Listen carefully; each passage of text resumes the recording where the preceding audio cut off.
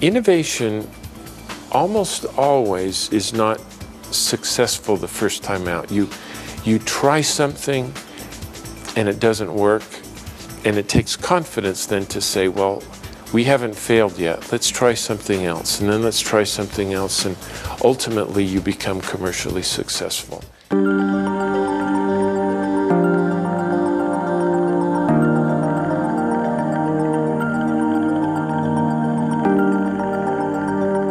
We are very honoured and privileged to host in person here in Dublin, in the iconic studios in Dublin St. Stephen's Green, Rita McGrath. Clayton Christensen was a huge fan of Rita's discovery-driven planning and discovery-driven growth, and therefore it makes sense that we honour Clay by including Rita in this brilliant series to honour the work, life and theories of Clayton Christensen. Before we begin, I want to thank our sponsor, Next Estate, specialists for English-speaking investors for buying, selling and managing property in the Berlin market in Germany.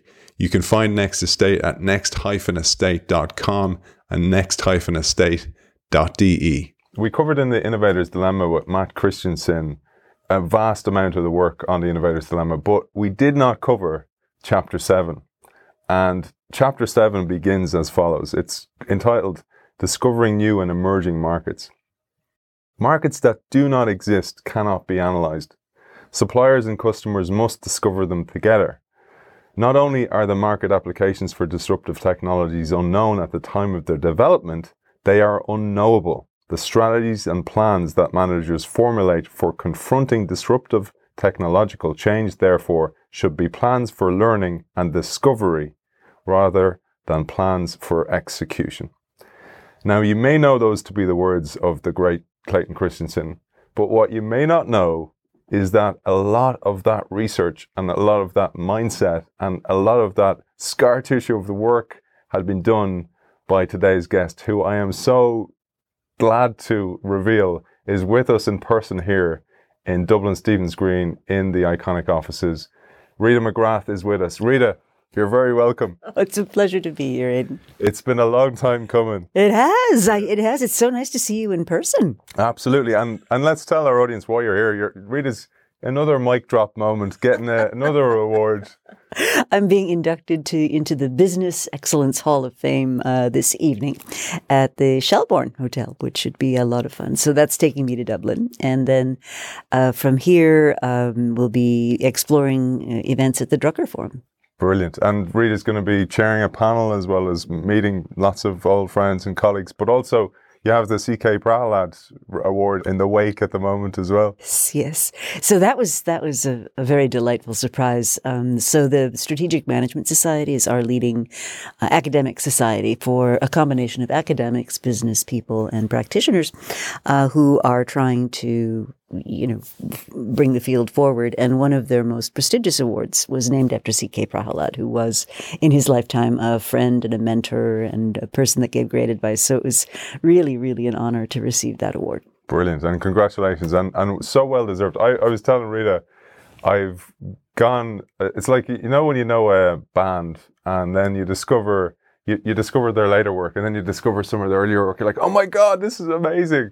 So that's what's actually happened here, because I've gone back on Rita's back catalogue of work, right back to that 1995 article, which was really the start of it all, really, and sparked discovery-driven growth and discovery-driven planning, and indeed influenced Clayton with this chapter as well. So maybe we'll focus on Clayton for the earlier part of today's episode, and then we'll move to discovery-driven growth and planning. You were friends with him, collaborators with him. He wrote the foreword for Seeing Around Corners on the table here. Maybe you'll tell us a little bit about both your relationship with him, but also how the Innovator's Dilemma was a spark moment as well. It's started to open a lot of people's minds towards the work you were doing anyway, and indeed the work Clayton was doing. Yeah, so Clayton wrote his 1995 article, Disruptive Technologies Catching the Wave, which he co-authored with Joe Bauer. And it came out coincidentally the same year that Discovery-Driven Planning, which I co-authored with Ian McMillan, came out. And so the two of us knew of each other, but we never met. And then I was brought to Harvard by, I think it was Clayton's co-founder of their consulting firm, InnoSight. I think it was Scott Anthony that brought me to Harvard for some kind of event. And we serendipitously ran into Clay in the hallway. And of course, he knew who I was and I knew who he was, but we had not met. And so, well, if you remember Clay, he was huge, tall man. So I'm staring up at this guy. And he says, "Oh, Innovator's Dilemma." And as I recall, it was one of those hallways that it had a dropped ceiling and he was like stooped a little bit so he didn't hit his head on the ceiling. And Scott, or whoever my host was saying, "Oh, Clay, come along to this thing. We're having a seminar." He said, "Oh, I can't. I've got to chat to Intel." And I was like, "Well, that's a pretty good excuse, not to go." But that was our initial in-person meeting. And then subsequently we met at conferences. He was very kind to come to an Academy of Management session I had run for other academics on theory building. And he was one of the presenters in that. And we just intersected many, many times over the years. And lovely, just lovely man. We never actually co-authored anything together, which when I look back on it was probably a big miss on my part. I noticed that actually. I was surprised because your work was so intertwined. It was a Gordian knot of mindset. Yeah. Yeah. So I think it wasn't like it deliberately didn't happen. It just didn't happen to fall into place. But we did co-produce a lot of events together. We were on a lot of panels together. We did a lot of things together. So I miss him. He was a wonderful, wonderful man. Yeah, I never met him. He was due onto the show many times, but due to his ill health and, incredible. I've only heard amazing things about the man. It's amazing. And the amount of work that he did as well. It's an honor to have you here and to honor him as well. So very grateful for that. Let's focus on that chapter because for me, I asked you about co-authoring, I remember, and then you're kind of going, "No, but we worked together, we understood each other's work," and then I read chapter 7, I was like kind of going, now I understand. And we will go into discovery-driven planning. You've kindly agreed to do more work on that in the future. I think that's so incredible, that book. And then Market Busters, and people might not know about the entrepreneurial mindset, which I love as well. So there's a back catalogue of albums there that we will get to in time. And Market Busters is a gem of a book as well, I have to say. So if anybody's looking for that back catalogue, go get that book as well. Let's start with the challenges, because really, when I was reading this, I was thinking as well about work like our Alex Osterwalder, Business Model Canvas. I was thinking of Steve Blank's work. I was thinking of his student, which was Eric Ries in the Lean Startup. And I was like kind of going, this is kind of what Rita was talking about in 1995. It was like, how can you reverse engineer almost how something's going to happen and give yourself in the unknowable as much knowns as possible? Maybe we'll start there with that kind of origin of the work. Yeah. So the big insight that we had in the early days of developing this discovery-driven planning concept was actually sparked by a chunk of work I was doing on corporate flops. So, big, huge, well-financed, splashy initiatives that ended up being complete and total disasters. And when we looked at them, what we realized was that they were all being planned as though there were data. Right? They were all being planned as though there were data, and that you could extrapolate from what you knew to developing a conventional plan, right? So here's our launch date, here's how we're going to go to market, here's how we're going to do all this stuff. And the big insight was, when you have a very high ratio of assumptions that you have to make relative to knowledge that you have, you can't plan that way, because assumptions are slippery things, and human beings are terrible at processing them. And Clay and I had a lot of conversations about this, which is there's two psychological phenomena that happen. So the first thing that happens is we forget them. And this was actually some of the research that Russ Akoff did at Wharton years ago. And what he would do is he would go to companies as they were making big, important strategic decisions at the time they were making those. And all he did was document the assumptions that were on people's minds at the time they were making the decision. And what he would do is he'd go back regularly and re-interview the same people. And what he found was that after 6 weeks, not a soul in the place could remember half of the assumptions on his list. Another 6 weeks go by, another half get forgotten. And so you end up with this just lack of memory, lack of why did we think this was such a good idea, and how do we track if situations have changed? So the one big problem was you forget them. Now the other big problem is those that don't get forgotten get turned into facts in your head without you even really consciously being aware of it. And so we declare, this thing's going to launch in the third quarter of 2023. And that becomes a fact in our heads. Like, we made that up. Like, there's no data to support that. But then what happens is you spiral into this untested assumptions taken as facts without any testing or validation of those assumptions. And so you spend a ton of money and out you go. And we realized you need a different way of planning if you are to explore the unknown. Now, a couple of assumptions people get wrong about discovery-driven planning. It's not undisciplined. Like, we have this idea. Discipline. Oh, it's a serious. I mean, it's a friend of mine who actually worked for Master Taste, one of the Irish companies that I work with, said, "Oh, it's a deadly discipline." It is. But can I say, because one of the things that really struck me was for people in innovation, and I'm talking to you guys listening as well, I've certainly done this, is it's more pleasant to do it without discovery-driven planning, because it's like, it's like the IKEA effect in a way. You fall in love with your idea and you want it to blossom and you want it to flourish, and you don't want it to prove it wrong in the early days, but it saves you so much time and hassle. And that's the discipline. Yeah, it is. It is. It's what our friend Alberto Savoya calls Thoughtland. There are no ugly babies in Thoughtland. All the ideas are good. We're all going to be millionaires. It's going to be amazing. Thoughtland's a lot more fun than reality. Yeah, that really struck me, because I was like kind of going, oh, I know so many people will find out this work, and save yourself the heartache, because you're just kicking the can, aren't you, down the road? And you'll go and you'll be busy, but you may not make progress. And that's the thing you're trying to save people from. Well, yeah. And the seduction of the fast thinking, let's make the announcement, let's get this thing out into the world, let's put it in the third quarter budget. That all feels really good at the time. It's like you get your dopamine hit and on you go and you feel like you're making progress. But what you don't realize is you're setting yourself up to fail. I've got a client right now that I'm talking to, and it's a bizarre situation because we've got science and technology, which is providing the funding. We've got corporate, which has sort of got these objectives, and then we've got a regional office that wants to do this thing. And so it's a baby of the regional office. And I'm just going through the plan, and I'm just asking dumb questions. And the amount of stuff they have not tested is vast. The field they're proposing to enter is very crowded. And I said to the project sponsor, who's lodged in the science and technology group, I said to him, this thing is doomed. I'm sorry, 2-3 years from now, you're going to wake up and everybody's going to have the business planning equivalent of a hangover. And you're going to say, why did we do this? I said, you can stop all that right now. They can't stop it. It's somewhere in somebody's plan. It's somebody I'm convinced is thinking of their next career move, and they don't want this thing not working on their watch. And. So there are all these practices that happen in companies, and it's not because anybody means badly, but once we've got that train going, once we've got that I'm going to launch this come hell or high water in 2025 or whatever it is, it's very hard to get people to back off from that.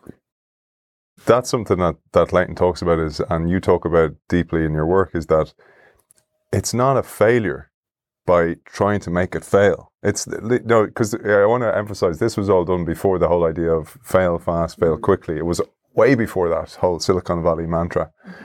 But the idea is that the failure does not mean the person's a failure. And that's one of the huge risks. People don't, like you've just seen now with your client today, and it's still happening, where people kind of going, I can't let this fail. Well, and I think they define failure in the wrong way, right? So let me take an example, because that might make it more vivid for people. So one of the companies that I've worked with over the years is a company called Varo Bank.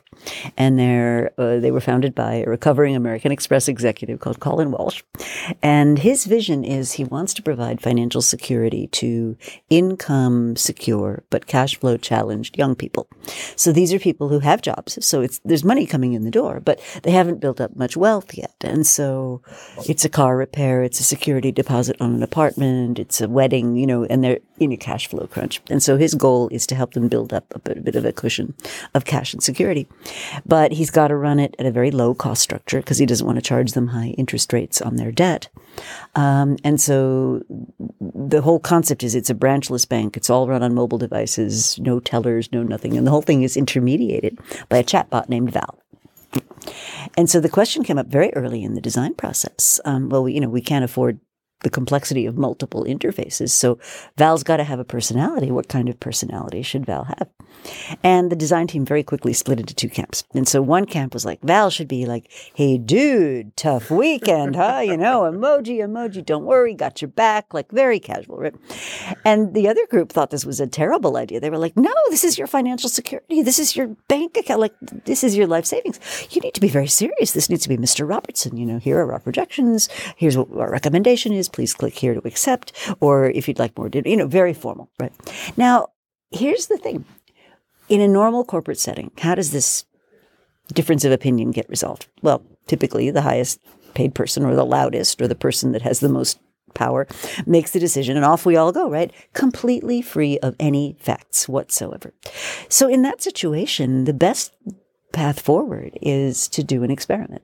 Right. So what did we do? We got two interns, right? One got to take the role of the hey dude guy. The other got to take the role of Mr. Robertson. We put them in closets. We had our designers sort of do some wireframes. And we lured members of our target market into the conference room with promises of free pizza. And we just let them play with the interface and imagine that this was their bank.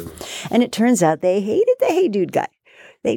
No, I mean, like, hey, dude is okay for Venmo, like when it's beer with my buds, and I don't care if everybody knows, but my financial security, like my stake in no, I want to be treated like a grown-up. Now, the hey, dude thing, and I really want to emphasize this, that was a perfectly plausible hypothesis. We see many examples of very casual financial service intermediaries out there. So it wasn't a stupid hypothesis. It turned out not to be the hypothesis that was supported. So if you look at it in the wrong way, the hey dude people failed. They were not right? That's not what happened. Did they really know? They offered a useful alternative hypothesis to the other one, right? Now, the other one turned out to be the one that was more correct. And, in an ideal world down the road, if we had the money, we'd give people the option. You can have a casual interface. You can have a Spanish accent. You can talk in Mandarin, whatever it is. We just didn't have the money to program all that complexity across our whole platform in multiple interfaces. But think about how much heartache you save. I mean, whereas in a typical situation, somebody important would have said, this is the highway, we're going down it. And, so 6 months later, you discover they hate the hey dude guy. Now you're spending millions to retool, right? Instead of saving yourself spending a little bit of money up front to learn what you need to learn. So I think the important point about failure, and I'm very skeptical about this, move fast and break things, fail fast. Like, it has its place, but its place is not being sloppy or being careless or not articulating what your hypothesis is. And it's also not being true to what you're supposed to do. So if you're in a complicated, if you're running an airline or something, I don't want you failing fast. Like, don't decide suddenly we're going to take off at a different altitude than what you know. I want you doing exactly what it says in the rule book, right? And so there's places for these things and places for not supporting them. No two failures are the same, like that. And that's the other thing you get is like there's mistakes you make which are genuine, and then there's ones, well, you just didn't do the planning for them. And I think that's the discipline again that you get from this work. I'd love to go to that chapter 7 and then into discovery driven planning. Some of those great failures you talk about, Euro Disney, for example, is a great case study where they just did not act local. I think was one of the lessons I took from that. But back to chapter 7 of The Innovator's Dilemma, Clayton talks about a couple of case studies. For example, he talks about the Kitty Hawk floppy disk, and you know the case very well, and then perhaps Honda as well. I'd love to share them with our audience. Oh, sure. Well, so Kitty Hawk was a Hewlett-Packard innovation that was designed to, if memory serves me, capture high-fidelity digital content on a sort of small disk. And like many projects, they had an idea about what the applications would be for this thing when they first started, which turned out not to actually be what the market was responding to. But as they got into the market, they suddenly realized, well, this thing over here that we thought was going to be the application, they're not that interested. But this other market is like, wow, this could solve so many problems for us. But what happened, and this is, I think, one of the critical lessons from that particular chapter, was they started off with a certain projection for how much, how big this thing could be and how fast it could grow and what it could do. And the response they got back from the corporate overlords was, that's not big enough. Make it bigger, make it faster, make it hit market much earlier. And to get the funding for the project, the team agreed to go along with that. Now, here's the problem. You're setting yourself up to fail when you do that, because what happens is, if you reasonably think I could get to, I don't know, but the numbers, I don't remember the numbers now, but let's say it was 50,000 units by year 2. And somebody says, well, don't know, 50,000 is not big enough. You got to give me 200,000 by year 2. Well, now you're out ahead of your skates, right? And the chances of your being able to do that have just dropped. Now, let's bear in mind, the only conversation that you're having right now is an internal one. You are in charge of what those projections are, right? So one of the dilemmas of innovation is that you have to have a big goal in mind, but you have to be very flexible about how you're getting there. And these things always take twice as much time and cost 3 times as much as you think they will, right? They always do. And so in a way, Kitty Hawk, as they were discovering these new markets, which was really going to embrace what they had to offer, they were going to fall short of the corporate demand. And so the project ended up getting shut down, not because it wasn't doing the right things, but because the expectations had been set in an inappropriate way at the corporate level. And this is where discovery-driven planning and growth and reverse income statements come in, etc. But I'd love to, you mentioned Intel, you mentioned when you serendipitously met Clayton in the hallway. He was on the way to Intel. That's a great story in itself. Maybe we'll cover a different day. But one of the things he mentions in that chapter about Intel is when they were just about to take off, and they had he showed their income or their projections, revenue projections, and then how off they were, but actually how the business took off amazingly, because they didn't think how important the IBM including their chip was. Maybe you'll take us through that, because this is the kind of, if you haven't planned for it, you can't measure it. And then things may sometimes look like these huge successes, but they were just flukes. They were just luck. Yeah, and sometimes, I mean, and, as Ron Adner likes to say, if you have a choice between luck and strategy, pick luck. You just can't count on it. That's the problem. I think there's an optionality argument that I would make here, which is that a lot of times, to set ourselves up for those lucky discoveries, what we're doing is we're seeding options, which are small investments we make today that buy us access to future opportunities. They buy us the right to make future decisions. And in the case of Intel, that's one of the things that they had done. They'd created these technologies which had properties nobody quite recognized would be super important at the time. Now, when I think of the Intel story, it's actually a misstep by IBM that set Intel and Microsoft up for this huge success. So IBM had this in one of the greatest strategic blunders of all time. So they had their franchise operations in the big, heavy mainframe equipment.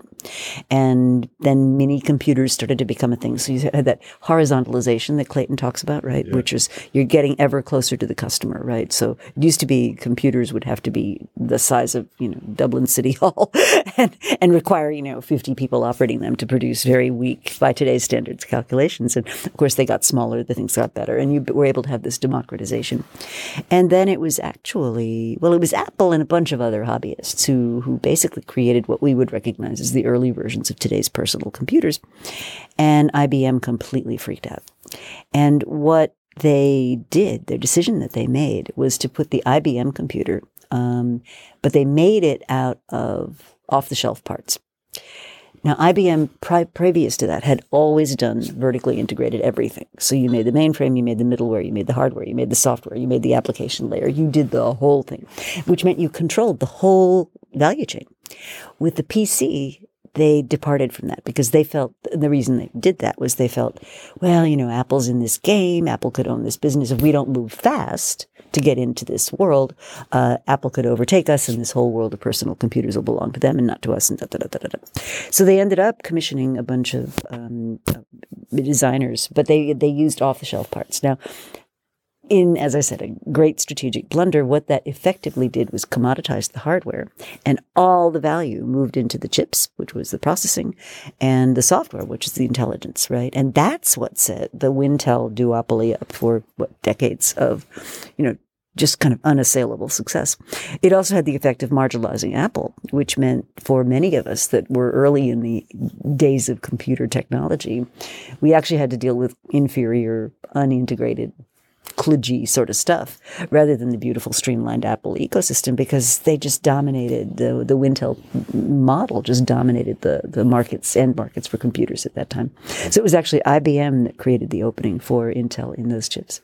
Yeah, it's incredible because, you know, you and I'm going to read you a little intro for Honda for our audience just to set you up in a moment. But when you think of those successes, you think maybe it was the team were so strategic and so clever, etc. And then you find out, was this just little butterfly effect moment, this chaos theory moment? And it reminds me a lot of sport. Like, how did you get picked? Well, the other guy got injured. You know, it just... You don't know. There's so many combining parts that can set you off. And again, this is where discovery-driven planning comes in, because you can actually at least control the controllables. But I'll set you up for Honda, because Honda is one of my favorite stories, how the off-road bike came to be. And this will just set you up nicely. So Clayton writes, Honda's success in attacking and dominating the North American and European motorcycle markets has been cited as a superb example of clear strategic thinking coupled with aggressive and coherent execution. According to accounts, Honda employed a deliberate manufacturing strategy based on an experience curve in which it cut prices, built volume, aggressively reduced cost, cut prices some more, reduced cost further, and built an unassailable volume-based low-cost manufacturing position in the motorcycle market. Honda then used that base to move up market and ultimately blew all established motorcycle manufacturers out of the market, except for Harley-Davidson and BMW, which barely survived. Sounds like they were magnificent innovators, magnificent strategic thinkers, etc. But perhaps you'll tell our audience the real story, and then we'll start moving to some solutions. Well, the discovery, right, of the fact that there was this unmet need, and Clayton talked a lot about, and especially in his more recent writings, he talked a lot about real growth coming from creating consumption where there was non-consumption, and recognizing there was this whole population of people that had a desire for functionality that existing motorcycles didn't offer. They were too expensive, they were too heavy, they didn't handle well off-road and so forth. And that was Honda's breach into the market. And I'm not remembering right now how they discovered that, but it was certainly being out there and looking for these unmet needs. Right? Yeah, so there was a couple of execs that had been sent to the States to find a market, and they couldn't find the market. And then they took the bikes off-road at the weekends just as hobbyists. And then other people are going, hey, they're pretty cool. And that was like this butterfly moment. It was like, oh, people like it for this, you know. And I just found, well, had they, and this is Clayton's point in this, is like, had they understood discovery-driven planning and jobs to be done and all those kind of models, mental models, they could have actually set the market up that way. But again, this is the point of non-consumers as well. Let's spend a minute just on jobs to be done, because I think that's a very important concept that Clay discovered together with Tony Ulwick, who's very famous for that. And the concept here is, don't think of your product and service in terms of what it is. Think about it in terms of what's the job that your end customer and all the customers in the chain along with you are trying to get done in their lives. And so they hire you and fire you for getting jobs done in their lives. And if you think about it that way, it changes your view on who your competition is. It changes your view on what choices customers have, because they've always got the choice of non-consumption, right? They've always got the choice of saying, no, that thing, you know, it's not worth whatever. And I think entrepreneurs especially get this so wrong. Like, they say to you, would you buy my product? And you say, you don't want to offend them, right? So you say, of course I'll buy your product. And what they don't ask you is, you know, would you give up the money for your child's tuition in order to be able to afford my product? That they don't ask you.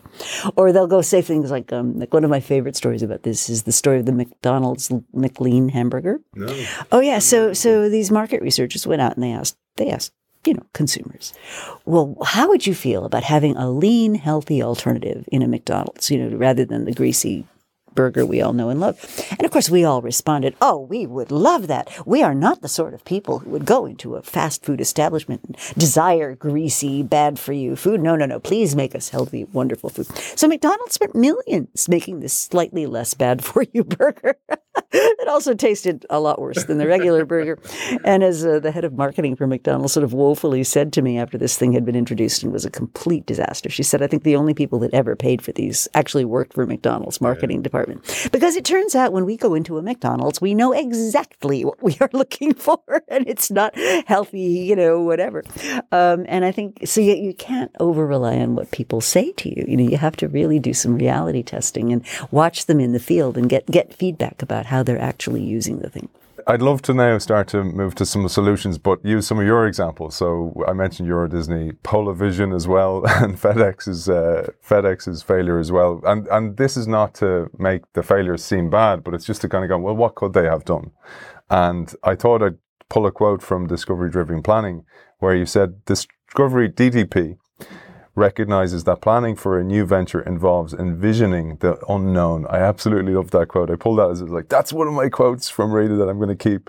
But you say conventional planning operates on the premise that managers can extrapolate future results from a predictable platform of past experience. In platform-based planning, a venture's deviations from plan are a bad thing. For those working in new ventures, innovation and startups, DDP is therefore a must. So the discovery-driven planning. And I'd love you to give us a bit of a background and a history to discovery-driven planning. But what that brought to mind for me was I went to business school. And in business school, they don't teach you any of this. They teach you to be able to manage a business that's established, or that at least the environment's stable. And then you have people in marketing, and they're taught to do that as well. And they reject ideas. And then you have people in sales, and they reject ideas. So the whole organization immune system is rejecting the innovator or the change maker, because change is bad and deviation, as I mentioned in that quote, is bad. And this causes this where we are today. In a world that's in unbelievable flux, everybody's built mentally for stability, and the market doesn't work that way. Right. So a couple of things that I think are worth taking on board, though. Most new ideas will fail. Most mutations in nature are fatal. Most new ideas in business aren't good ideas. I mean, they have pieces of good ideas in them, but most of the time they're not going to work out, at least as first conceived, as fully formed. So I think you have to go in recognizing you're dealing with a long odds proposition to begin with. So the norm, and again, this is one of those untested assumptions. We go in assuming in Thoughtland, right? The norm is that things are going to work out, that this is going to be a great idea, that everybody will see the beauty of it, when people that are experienced at doing this recognize there may be the seeds of something really valuable in this mix, but it's highly unlikely you're going to hit on it right away, right in the beginning. Usually it's a cumulative process of trial and error that you sort of work your way to whatever the final thing is. So let's start with the, I think, the historical platform upon which current studies of innovation, of which I would say DDP is one of the pillar concepts. And if you go all the way back to Schumpeter, right, looking at how do capitalist systems make progress. And he talked about waves of creative destruction in which one set of new things will sweep away what came before. And that is the innovation process. And his argument was that is how we get greater productivity. That is how we move past the old and so forth. So all the way back to Schumpeter in the 40s and 30s. The modern, I think, studies of corporate venturing, I would trace back to the work of Bergelman, who did a ton of work with Intel. People like Sales, Medik and Zerger, who looked at things like fascinating stuff, like most really successful products. And they were looking at things like the Edsel, right? Like a disaster, right? But the Edsel preceded the Mustang, which was one of Ford's biggest successes. And they posited this theory that they called the new product learning cycle, which is, somebody tries something, it doesn't work out, but out of the seeds of that failure come the next thing, because now we've finally done the learning we should have been doing to begin with. So we have this massive failure, and then something good comes out of it. So all that work kind of was brewing around. Macmillan, my co-author, and Zenas Block wrote a great book called Corporate Venturing, which won all kinds of awards. And that's going back, I think, late 80s, early 90s. And so there were pieces of these ideas of how do we learn from things that don't go the way we expected? How do we plan, but plan to key, Zenas Block called it milestones. How do we think about these waves of successes and failures? And then Macmillan and I were thinking about, and I remember it very clearly, we were thinking about, well, what would you do differently if you If you knew you didn't know, right? If you knew you couldn't count on your assumptions being true, well, how would you do it differently? We said, well, what you'd do is you'd plan, but you'd plan to the limit of what you did know. And that was the whole idea of planning to key checkpoints. And then we said, well, okay, so what do you do to prepare for key checkpoints? And so the whole theory in a nutshell is if you can define success, right? Because we find a lot of ventures don't define success. The overwhelming, even to this day, the overwhelming way people think of what defines success is they say, oh, the market for, I'll make it up, but, machine-operated cocktail equipment is going to be 2 billion units by the year 2025, and all we need is 5% of that market. Okay, demand done, right? And then we work out the rest of our plan looking at cost. That's all we look at. We don't look at the revenue side.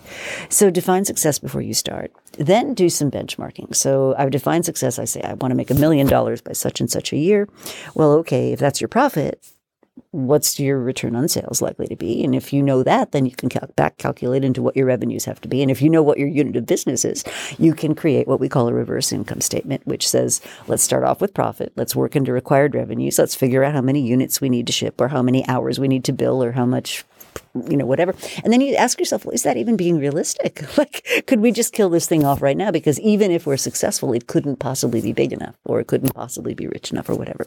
So you do some market benchmarking. Then as you're building out your plan, you operationally define what would have to be true. So that's what I call your deliverable specification. And as you're doing that, you're making assumptions. And what we want you to do in a discovery-driven plan is just document them somewhere. Like, let's all be clear. These are nothing more than assumptions.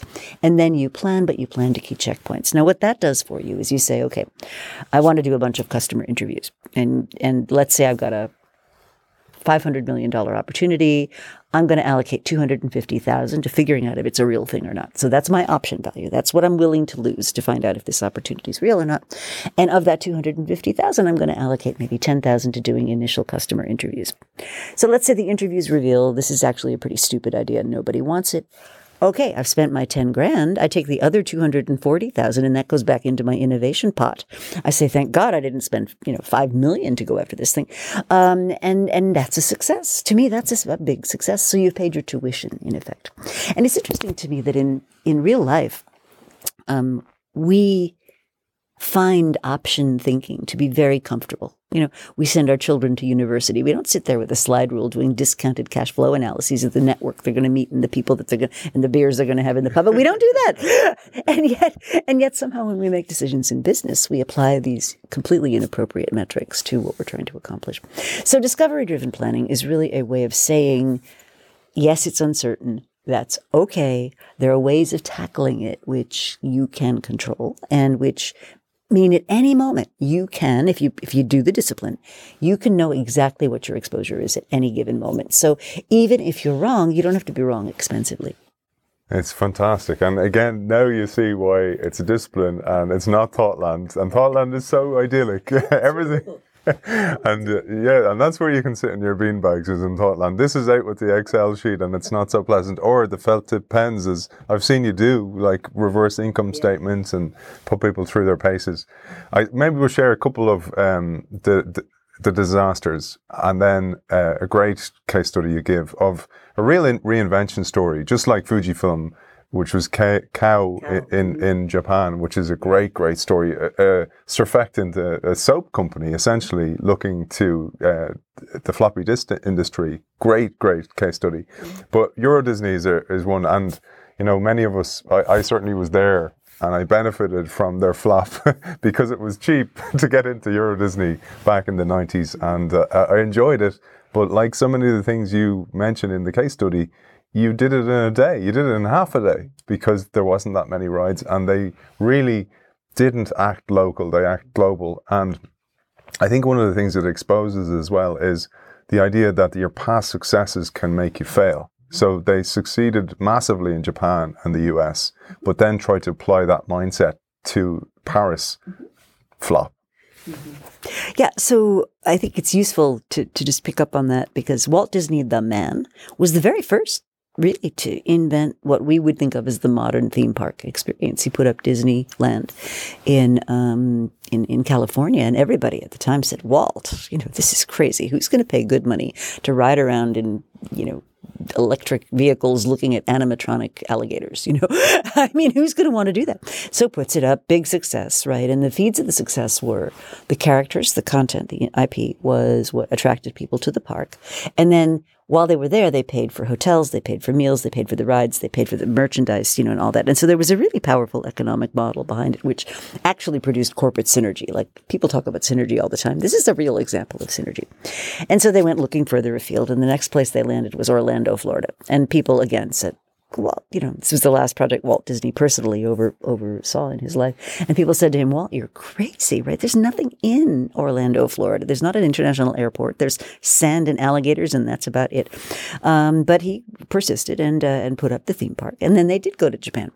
And again, the weather in Japan is not like Florida or California. It's horrible half the year. It's cold and rainy, during that season, and it's hot and sticky in the summer.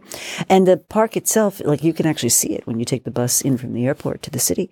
It's quite close to the city, which is a departure. It used to be like these things were a destination, but Japanese park, big success. So they figured, what have we got to learn? Like, we know what we're doing. We've had this pattern of success. And what they had not quite appreciated, one of the elements they hadn't quite appreciated was both Japanese and American consumers are snacking nations. Like, we eat and drink and coffee and whatever all day long, right, throughout our day. Europeans aren't like that. Europeans, by and large, not all of them, but many, many European countries, people would like to sit down and have lunch with wine at lunchtime.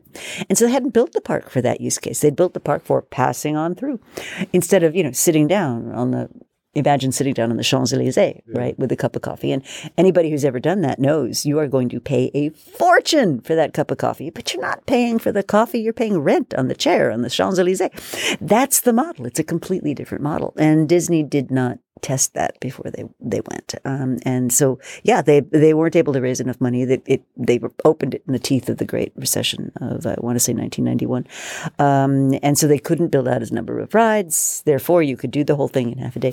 And they also had a really big problem with people would only come on the weekend. They wouldn't come during the week, whereas Disney in both California and Florida are destinations. And so all these different miscalculations. Now, and Disney's not a stupid company, but they kind of got blinded by their own success and didn't realize they still had to test those assumptions.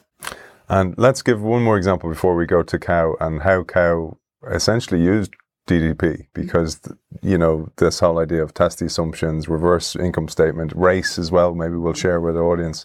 But the other one was maybe we'll share Polavision, because this was another one like you're kind of going, what? And I suppose we need to give context for the time in which Polaroid invented this product. So, which in the age of TikTok looks pretty prescient, doesn't it? I mean, come on, this was not like we didn't have a need for this thing. Yeah, so the people that invented Polaroid, which was itself an improbable innovation, it was a chemistry lab in a box, basically, that you could buy and take home with you. I mean, a stunning bit of innovation. And they had this idea that, well, people would really get a kick out of videos that moved, right, and did things. But the problem was the whole ecosystem just wasn't right back in the day. And so they launched these things, but there was no really convenient way to play them back. There was no really convenient way to record them. There was no convenient way to share them. And if you think about something like a TikTok video, what gives it its value is not it itself that you're looking at it, but you can spread it far and wide into the world. And so they were right in the sense of that's the job to be done, record fast, snappy videos, but they didn't finish the job, which was, and then share them. Right. So it turned out not to work at all. Then that tees us up nicely for Cow, because Cow, like, similar type of concept is like what capabilities we have. I think that's another important thing to emphasize for audiences. Organizations build up capabilities, and if they do what you talk about in the end of competitive advantage, and they start to look beyond the industry in which they work to the arena in which they could compete, it changes the mindset, because they start to go, okay, just like Fujifilm moved from film to makeup, Cow moved from surfactants to something entirely differently. Yeah, so in the early days of the personal computer industry, a very big market that was just projected to grow exponentially, was the market for removable storage. Now, today that sounds completely absurd, but you have to remember back in the day, you didn't have removable storage. You had built-in storage. It was built into the machine. The advent of the floppy disk was this revolution where you could actually put content on this device, right? This, not even a device, you could put content on this disk and replay it, similar to the way you'd play a vinyl record or something. And this was astonishing to people. And so it was a very big potential industry. And Cow, which was in a lot of mature businesses in there, they made cosmetics, they made soap, they made stuff like that.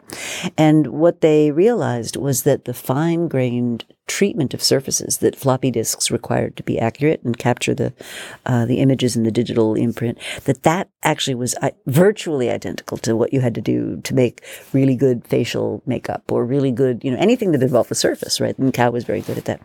And so they went into the floppy disk business. But what they didn't do was go into the floppy disk business. They first said, well, we've got a problem, which is our brand is associated with cosmetics and surfactants and soap.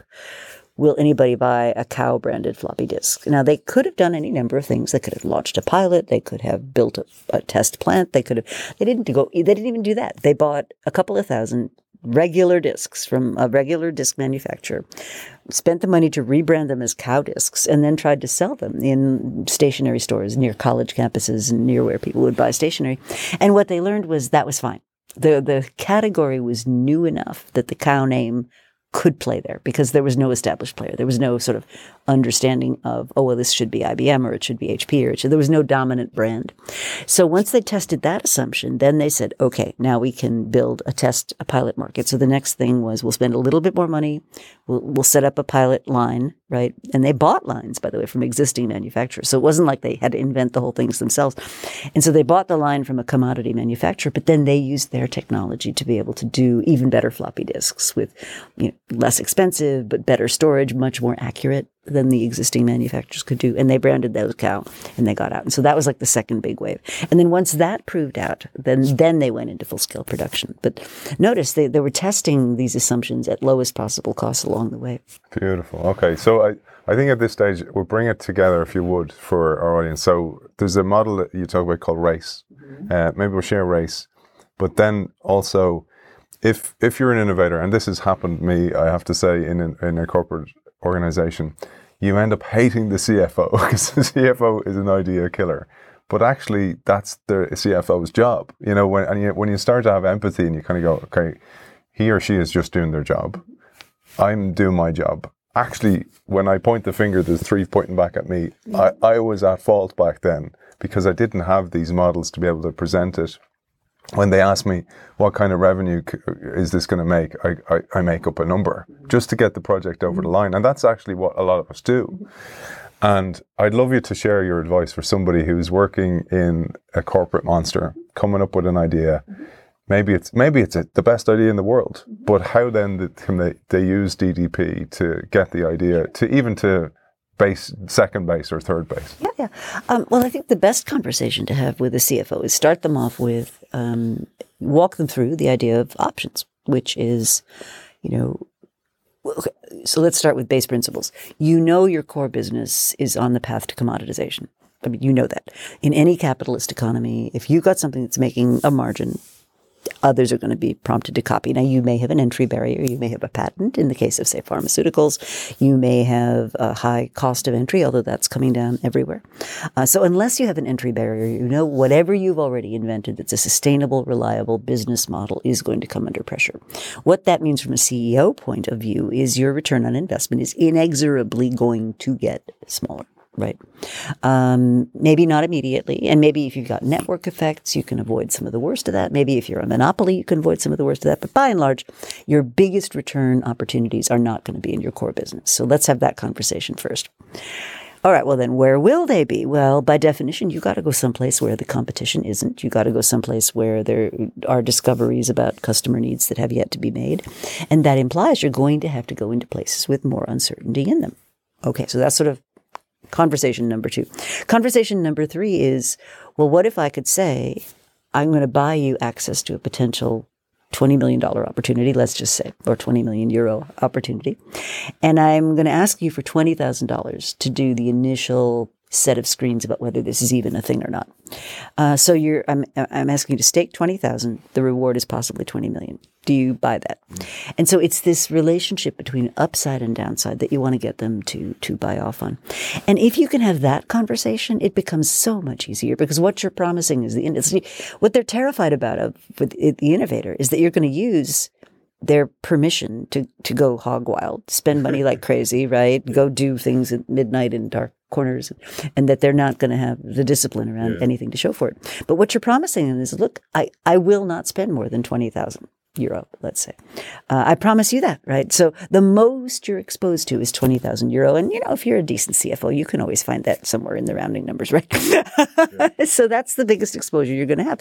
And then I promise I will come to you after having spent that, and we will have an honest conversation about whether it's worth taking the next step. And so you make them your partners if you can. And if you're transparent about, here's what we've learned, right? And maybe what we've learned, it's not as fun a conversation, but maybe what we've learned is we spent the 20,000 and this isn't going to be the idea that takes us forward. But, we're going to go back to the drawing board. We're going to take that team. We're going to find the next set of good ideas, and we're going to work those. And if you have a portfolio that you're building, right, you may take 10 tries. If each of the 10 cost you $100, but the 10th one returns, 5,000 times, that who wouldn't take that bet? So it's introducing them to a disciplined logic for getting to the new things. One last thing I'd add, and to your point about don't get taught this stuff. If you think about the life cycle of a competitive advantage, right? The front part is where innovation happens, M&A, discovery, R&D, all that stuff, right? There is a whole methodology and discipline around it, but we're not taught that. Then we have the exploit part. That's the part we're all pretty comfortable with, right? Optimize, management by exception, steady state, repeat. But then once competition has caught up with you, or technologies have changed, or something has happened to fundamentally shift what's going on, you now have the transformation challenge. And that means I have to reposition my company. So if I'm cow, I'm repositioning my company from soap. If I'm other kinds of organizations, I'm shifting the center of gravity to something that's going to be its future. So I'll tell you a little quick story about that. So one of my clients is a company called UPM, which literally stands for United Paper Mills. It's a Finnish-based paper manufacturers. So what do? They cut down trees. They cause the bark and the wood and the stuff to be disintegrated, and then they roll it out as paper. It's an environmentally very nasty process, but it's a very well regarded industry. But if you looked at all the projections for what's happening to paper, particularly the kind of paper that magazines are printed on or newspapers, it's nothing but red ink. It's a declining business, and everybody knows it, right? And so their CEO, Pessonen is his name, sort of said, well, let's go back to what are we good at? So kind of back to the cow kind of analysis. Well, in order to take tree bark and turn it into the Financial Times, I need to be really good at enzyme processing. And so what he did was he literally split the company into what he called the biofuel segments, which was going to be enzymes and, biofuels and bioprocesses of all kinds. And then the mature businesses, which were the paper mills and the producing 2x4s and, making paper and stuff. And those were going to be called the mature businesses. So we had biofuel and mature. And I thought this was a terrible idea. I was like, what are you talking about? These guys in the mature businesses, they're going to feel like horrible. They've got no futures, no growth, no possibility. This is going to be terrible. And the people in biofuel are going to lord it over everybody because they're the future, and you've been very consciously deliberate about that. And he looks at me with this wicked Finnish grin, and the Finns are very understated people, right? He says, well, why don't you go interview some of those people and see if your hypothesis is correct? Well, I could not have been more wrong. I went and talked to the guys running the paper mills, and they were like, oh, yeah, the biofuel people, it's going to take them years before they finally figure out what their business is. And while they're doing that, we are Rambo. We are protecting the mothership. We are the moat that's going to keep this boat afloat, right? Or that's a bad analogy. But anyway, we are the power that's going to keep this company going. And so what he had done, what the CEO had done, is he had painted a picture that showed them the whole life cycle. And he basically said, okay, biofuel right now is here. By the time they get here, when we actually need to start having them grow up and create scale and do things with high quality at reasonable cost, and by the time we're beginning to become a mature business, we need you. We need your skills. We need your ability. We need your discipline. Like those blank sheet of paper people, I'm not handing them my global supply chain. No, that is not happening. And he was incredibly crisp about what stage these different businesses were at and what role his people had to play. So today, UPM is in a huge player in biodiesels all over the world. They've got a $2 billion biodiesel plant that they just set up in Latin America. They're producing biodiesel all over Europe. And of course, with what's going on now with fuel, I mean, they are like perfect. Right in the sweet spot, right? And so it illustrates a couple of points. First is this idea of what capabilities do you have that give you a right to play? Second is this, you tell me what industry they're in. They were in paper. Now they're in fuel. I mean, they're not in oil and gas drilling, but they're in a very legitimate competitor to renewable energy, right? And then the third thing is you have to be really conscious about the effect on the people. You know, people have to be able to see themselves in whatever this future is that you're creating. That brings to mind that you don't change the business model alone. You need to change the mental model. And then the communication aspect, that's the thing that struck me most about his case was his communication to both. He was, we talk about the ambidextrous organization, but this is the bilingual leader speaking in the language of those guys and the language of those guys. I mentioned race. Maybe we'll finish with race as well, because it's a model that is a takeaway for our audience maybe to bring with them. And only a little teaser of what is in DDP in this book, Discovery-Driven Planning. I highly recommend that book. And Rita, I'd love you to come back again and do a deeper piece on that and market busters and entrepreneurial mindset. You'll be sick of me. Not at all. Not at all. That gives me a chance to come back to Ireland, right? Yeah. So RACE stands for a set of questions that you ask when you hit a checkpoint. So let me dig into that a little bit more. So each checkpoint is a learning moment. So typical checkpoints, customer interviews, doing a prototype and getting some responses, going to a trade show and seeing if you can sign up any customers, things that will teach you something. So it's a set of moments in time that are learning moments. And what we recommend is that you plan to each checkpoint with a lot of discipline. So you know what assumptions you want to test. You've already identified that. You know what you're going to spend. You've already thought about that. And then to close the loop, you do what we call a checkpoint review. And a checkpoint review is basically like an after-action review. It said, what did we think we would learn? What did we actually learn? What does that imply for what we need to do next? And then ask ourselves, do we need to do something different? So do we need to redirect? Maybe that market over there wasn't really that interested, but this market over here is really interested. Like the Kitty Hawk case, right? Do we need to accelerate? Maybe something's happening in the market that says, hey, you should be moving faster, right? Do we need to just continue? Are we on a good track? And okay, we've tested a bunch of assumptions and we're ready to take the next step. Or do we need to exit? And people don't like to ask that question, but sometimes you just learn enough that this is not the best use of our time or attention. This is not the best use of our people.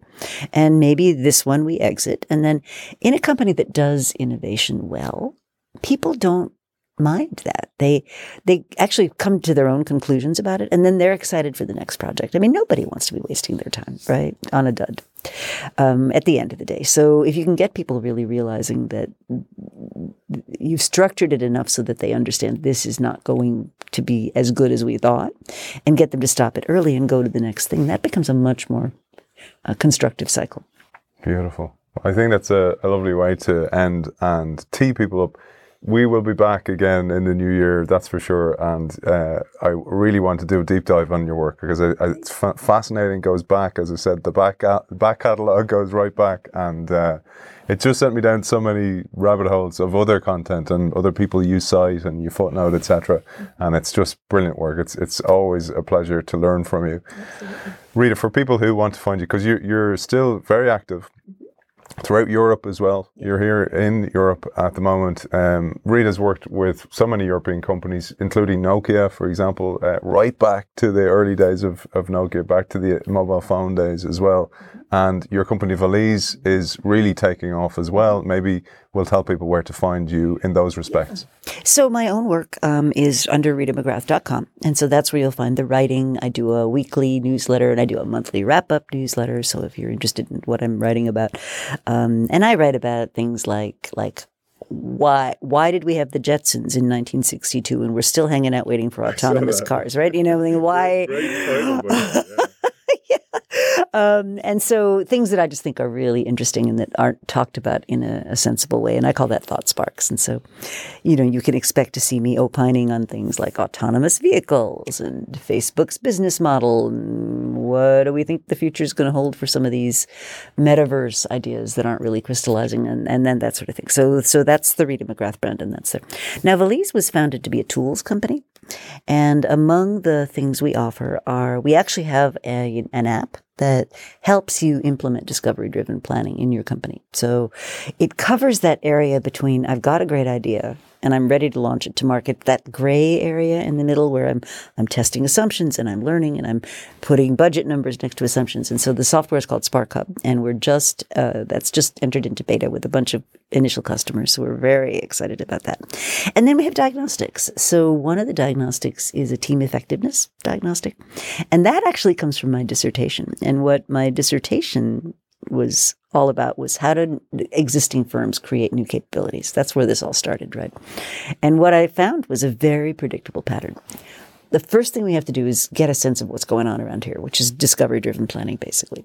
Then we have to get a team working on it and excited about it. Some of what they're working on is going to create new capability, new competence, which I define as the organizational equivalent of a skill. So when you first start learning to type, you're like jabbing at the keyboard, with your hands. Then eventually you get to the stage where you can use all your fingers. And then eventually you get to the stage where you can type without even having to look at your hands. So it's that equivalent in an organization. Some of those are distinctive. And some of those form the basis for a competitive advantage, which I define as a combination of three things. Does the market like it and appreciate it and will pay for it? Does your firm like it and appreciate it and will support it? We think those things go together. They don't. There are all kinds of great little businesses that no parent company wants, and all kinds of things the parent company is gung-ho for that the market's going, why are you doing this? And then next to all those is, do you have competitive insulation? So the team effectiveness piece, which is available now as a diagnostic with a debrief, is a piece of that model, and we're going to be building out that whole model going forward. But anyway, Valise is all about tools and actually implementing these things in your organization. So check out Valise, check out RitaMcGrath.com. Valise with a Z, right? Valise with a Z, yes. Valise with a Z, yeah. Okay. Rita, it's been an absolute pleasure. Thank you for joining us in our beautiful studio here in the iconic office on the Greenway on St. Stephen's Green in Dublin. It's been an absolute pleasure spending time with you. Rita McGrath, thank you for joining us. Thank you for having me, Aidan. What an honour, what a privilege to meet in person Rita McGrath and to host her here in the iconic offices, the Greenway on Dublin St. Stephen's Green. Next week, we have another stunning episode in this series to recognise and honour the work, life and theories of Clayton Christensen. I want to thank our sponsor, Next Estate, specialists for English-speaking investors for buying, selling and managing property in the Berlin market in Germany. You can find Next Estate at next-estate.com and next-estate.de.